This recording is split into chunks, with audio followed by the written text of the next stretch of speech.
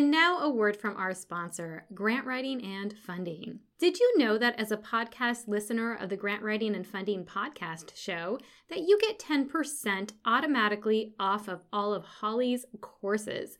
That's right, you heard it here first. So if you are looking to increase your grant writing skills, or maybe even earn a certificate in grant writing, or maybe you're looking to increase your nonprofit strategic planning skills and get that mission and vision statement done, map out your year, and more. Or you might be interested in becoming a freelance grant writer and getting your business set up. Whatever your needs may be in the grant writing and funding field, you can definitely get skills at grantwritingandfunding.com to grow capacity, increase funding, and to advance mission. Just jump over to grantwritingandfunding.com and click on courses. Any course or courses you may be interested in, upon checkout, just put in the coupon code PODCAST. That automatically gets you, as a podcast listener, 10% off of all of Holly's courses. Once again, go over to grantwritingandfunding.com, click on courses, and then upon checkout, just put in your coupon code PODCAST. That's PODCAST, podcast. And while you're there, check out all the other free resources that we have at grantwritingandfunding.com. Thank you for being a valued listener of the Grant Writing and Funding podcast and being a change maker. Enjoy. Welcome to the Grant Writing and Funding podcast, where it's all about, you guessed it, grant writing and funding made easy so you can increase capacity, grow funding, and advance your nonprofit or freelance mission. Now, let's hand it over to your host, grants expert and author Holly Rustick, so you can increase your funding and drive impact.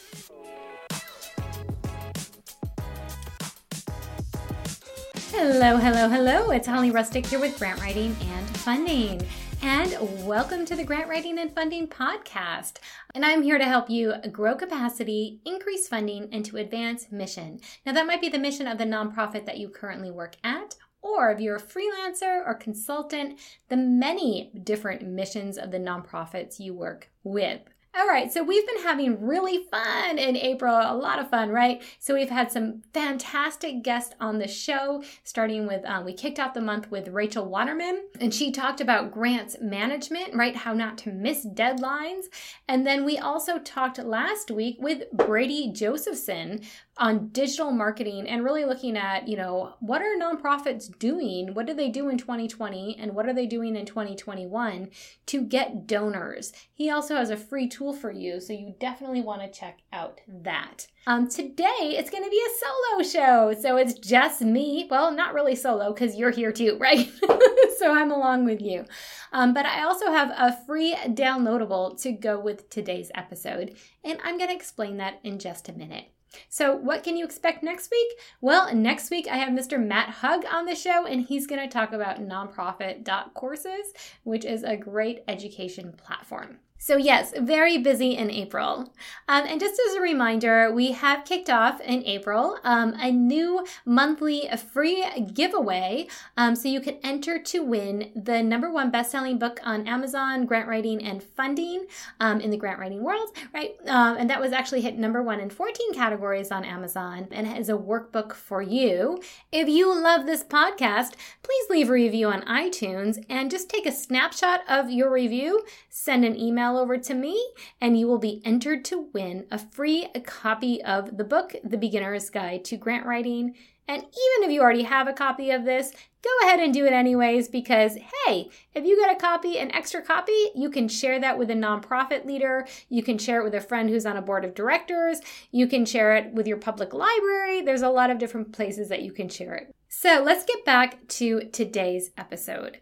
What am I going to talk about? Well, I'm going to talk about how to write an objective for a grant application. Yes, we're going to go into nitty-gritty tools today so you can walk away today having up-leveled your skill of writing grants. And once again, if you want to grab that downloadable that I made for you that accompanies this show, go ahead and jump over to grantwritingandfunding.com/167. That's where you can download the objective worksheet, which will lead you through how to actually write these objectives. And that's completely free. So once again, jump over to grantwritingandfunding.com /167 to grab your copy of that. All right, why are we talking about objectives? Well, we're talking about them because, quite honestly, I had to say, okay, what are people asking me about a lot, right? So I get a lot of questions about grant writing and funding related items. And one of those questions is about objectives. And I also checked my website to see what were my most popular pages where people were visiting. One of my episodes on objectives is super popular. So I was like, I need to bring this back and talk about it again because that was from a few years ago. So let's go ahead. You might not have caught that episode, but people are checking it out online. So I wanted to go ahead and re-talk about objectives as well as give a free downloadable and tool that will be very useful for your grant writing. So writing an objective can really be confusing. And you might say, well, Holly, it's an objective. Isn't that just a common word? And isn't that just something we can say, we hope to do this? No. So objectives are very specific in how they need to be written for grants. And that's all a part of the technical writing as well, right? Grant writing is very technical. So I do have a lot of people coming to me who are, English majors or journalism majors or lawyers and, wanting to transition into grant writing. And they totally can, right? But it's a different way of writing. And that's why a lot of them also sign up for the course and that sort of thing, because they really want to learn the technical aspect of writing grants, because it is very different than writing a short story or an article or policies, right? So there are some functions that fit very well, but it is a different type of writing. So let's go ahead and look at this. So just to break it down a little bit more, and those of you who have signed up for my free grants formula on grantwritingandfunding.com, this will sound familiar when we talk about objectives. So the examples I'm sharing with you guys today actually come from my book, The Beginner's Guide to Grant Writing. And this is really great because if you win that book, it's really going to make a lot of sense when you look at the problem statement, when you look at the budget, etc., right? But for today, we're just going to focus really on the objective. So usually a goal is there's one goal for the grant, right? Sometimes there's more than that, but generally speaking, I like to say, keep it to one thing. And then the objectives are really how you're going to meet that goal. So how you would meet the goal, so let's go ahead and look at the goal from the book, The Beginner's Guide to Grant Writing, is Youth Soccer Rocks, so that's the name of the nonprofit, will provide a free soccer program for at-risk youth and provide a healthy pathway. So that's a goal. It's pretty big, it's pretty broad. But in able to reach that, the funding source and the reviewers are going to want to know, how will you reach that goal, right? You can't just say, well, we hope to do this, or we're going to have a program. That's way too broad. So objectives in the world of grant writing always have to be SMART. And they don't need a degree, but you might have heard this acronym before. But if not, I just want to go ahead and let you know what it is or give you a reminder. SMART stands for specific, measurable, achievable, relevant or realistic, and time-bound. All right, so those are really important. So one sentence has to meet all of those 5 things, right? One sentence of your objective. So you want to make sure that you hit all of those markers. And in your worksheet that accompanies the podcast today at grantwritingandfunding.com/167, we'll take you through that as well. So what we really want to look at is specificity first, right? So remember the S in SMART is specific. So when you write an objective, I actually want you to write down how the objective is SMART. And I want you to answer each one of these things. And this will really get you, every time you write a grant, I want you to do this, you guys, okay? So, and the reason why is because if you do this, you know it's SMART. If you don't do this, you might think it's SMART, but you might be missing a part of it, right? It might just be SMAT. It might be art, but it might not contain all of the deliverables that you need to have within this objective, which are the SMART components, right? So let's go ahead and look at this. As we develop our objective, let's go ahead and see if it's SMART. Let's go ahead and use an example. 100 disadvantaged youth in Rocking Socks will receive sports scholarships by the end of 12 months. All right, that is a mouthful, but it's also very succinct, right? So if you're like, oh my gosh, how am I going to involve all of the different parts of SMART into one sentence? That's exactly how you do it. And it definitely, that would be a way to meet the goal. Remember, the goal is Youth Soccer Rocks will provide a free soccer program for at-risk youth and provide a healthy pathway. So how are they going to do that? Well, they're going to do it through the objective, which is 100 disadvantaged youth in Rocking Socks will receive sports scholarships by the end of 12 months. So that would be one objective. Now, in grants, I typically say you can have on average up to three objectives. Any more than that, and it starts getting a little muddy and a little cloudy. And you can have different objectives. So if it's a multi-year grant, you might have 3 objectives in year 1, 2 objectives in year 2, and 3 objectives in year 3. Like, it doesn't always have to be the same objectives every single year. So maybe in your first year, you're doing a pilot program. So you wouldn't need that objective in year 2, right? That pilot program might be done by the time it's year 2. So these are things to consider, but you don't want to have like 8 objectives in your grant because that's a lot. So, and sometimes those actually might not be objectives. You're just calling them objectives, and they're actually activities like that go under your objective. But let's go ahead and go back to how is this objective actually SMART? So let's break it down. Well, is it specific? Remember, the S in SMART is specific. So identify the outcomes that will be achieved. Is it specific? Well, yeah, because it's telling me 100 disadvantaged youth in a specific city will receive X by a certain time. So it's very specific. So definitely there's specificity to it. And what helps add specificity is numbers. Specific numbers, specific target population, specific geographic areas. These are all things that add, because you're like, how do I make it specific? Like, that sounds great, Holly, but when I'm looking at developing mine, what are some, common words that might help me? So in your downloadable, you have a little word bank, and that will help you. So really, you're looking at what is helpful. Well, numbers are helpful. And remember your specific target populations, because just by the nature of having a target population, that is specific. Just by the nature of serving a certain area, that is specific. So that lends to it. All right, so definitely it's specific. Now, is it measurable? Well, let's see. Once again, what's another trigger word from your word bank is numbers. All right, guys. So it's not just the numbers, right? You could have 100 disadvantaged youth. So it's very measurable because I know, well, how many am I going to measure going into this program? How many disadvantaged youth am I going to measure? I'm going to measure 100. That's my target, right? So I can measure if I reach that goal or not. Did I actually have 100 disadvantaged youth in this area get sports scholarships?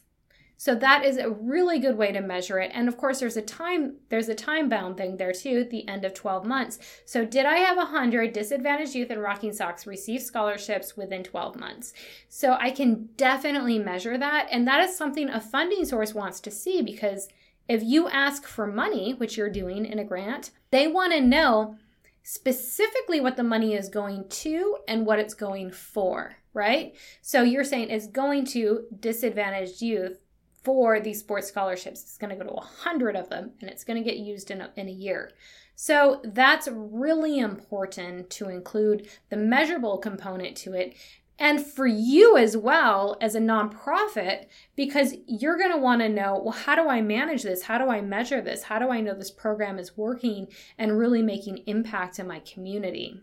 Okay, now let's go next. And remember, I want you to always ask yourself, just like I'm going through, asking, is it this? Is it that? Right? I want you to do the same thing. Every time you write an objective, I want you to go through this same process that I'm going through right now. And sometimes I even include this process in the grant itself. If I have space, I'll actually spell out SMART, and then I'll write down how it's specific, how it's measured, how it's achievable, etc. And it really adds a lot more depth to the grant and for the reviewers. Just a little side note for you. Aren't you glad you listened to this podcast today? I'm giving away the gems. All right, guys. So now let's look at achievability, right? Is it achievable? Is the objective achievable within the duration of the project, resources, budget, etc.? So this is specifically balanced by the needs. Now, what do I mean by that? What I mean by that is to say, if you say 100 disadvantaged youth in Rocking Socks, right? They're going to receive these sports scholarships. And if you have a very small community, 100 might be way too many. That might be, well, are there even 100 youth in our community? So this is because of this, how specific it is for a certain target population, disadvantaged youth, in a specific area, Rocking Sock City, then it has to make sense. That number has to make sense. Don't just throw in a high number, 100, 500, 1,000, right? If it's not going to be achievable. And let me say that again. Don't throw in a high number if it's not going to be achievable. Just because you think if you put down that you're going to serve more people, right, that you're going to have a higher chance of getting funded. Don't do that. But why, Holly? Doesn't it always get funded more? Grants get funded if you say you're going to serve more people and, with less amount of money and blah, blah, blah.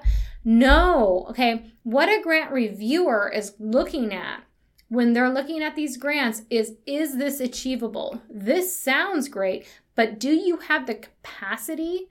Do you have the amount in your budget? Do you have the resources to serve 100 at-risk youth in Rocking Sock City? Because if it looks like you're being too ambitious, they're going to say they don't know how to run programs. It's actually going to reflect poorly on you. So you want to make sure that you can reach the number of what you put. I've received grants before for a very specific target population, for a very specific program of only 8 people, and I got $1.2 million.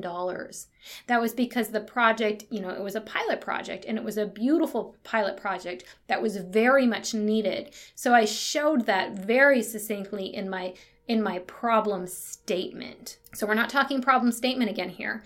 But achievability also reflects back to, will it solve the problem statement? So is it going to help you reach your goal? Is it actually doable? Do you have the resources necessary to meet this? So don't just think we got to put in a big number. Think how many people or how many things or, whatever you're putting in, right? It might not be people that you're serving. It might be other things that we're doing. But how many things can get done? What is actually achievable with this? So you might have to bring those numbers down. Don't think it's going to reflect poorly on you because it could be a huge need. And the other thing is you have to submit reports, right? And you have to show how you're meeting your goal and your objectives. So you yourself really want to say, oh my gosh, we actually superseded that and we served more than that. This is a really popular program, so give us funding again, right? So that's a great actual thing to do for real. All right, guys, so is it achievable? Now let's look at relevancy. Is it relevant, right? Does the objective relate to the problem statement and goal? So once again, if we go back to the goal, Youth Rocker Socks will provide a free soccer program for at-risk youth and provide a healthy pathway. And the objective here is 100 disadvantaged youth and Rocking Socks will receive sports scholarships by the end of 12 months. Is that relevant? Well, yeah, I would say it's definitely relevant if there is an issue in access to activities for disadvantaged youth and if there's a reflection on their health, right? So there's a lot of poor health in that area for disadvantaged youth because of accessibility. Well, this program is providing sports scholarships, so free ability to go to sports. So it's really, really good. And it can be a solution to that for that goal, right? So there you go. So is it relevant? You really want to make sure that what you're doing is going to meet the need. And now let's look at our final component of the SMART method, time bound. And this is one of the easiest. All right, guys, this is one of the easiest. Do you have a date for the objective to be completed by? And my tip is that you either start off at the beginning with the time-bound duration or at the end of the sentence, one way or the other, and just make sure you have it. Because think about this. If I just said 100 disadvantaged youth and Rocking Socks will receive sports scholarships, how do I measure when, right? Is that forever? How many do I only track 20 a year for 5 years? It's too abstract without a time duration. And the other reason why having a time-bound duration is so important in a grant is because usually, almost always, the funding has to be spent within a certain period of time. So if I'm applying to a grant and it says the funds need to be expended in 12 months, one of my objectives will not be up to 3 years. It won't supersede whatever part of the grant that says that this is our budget duration. It's not going to go beyond that.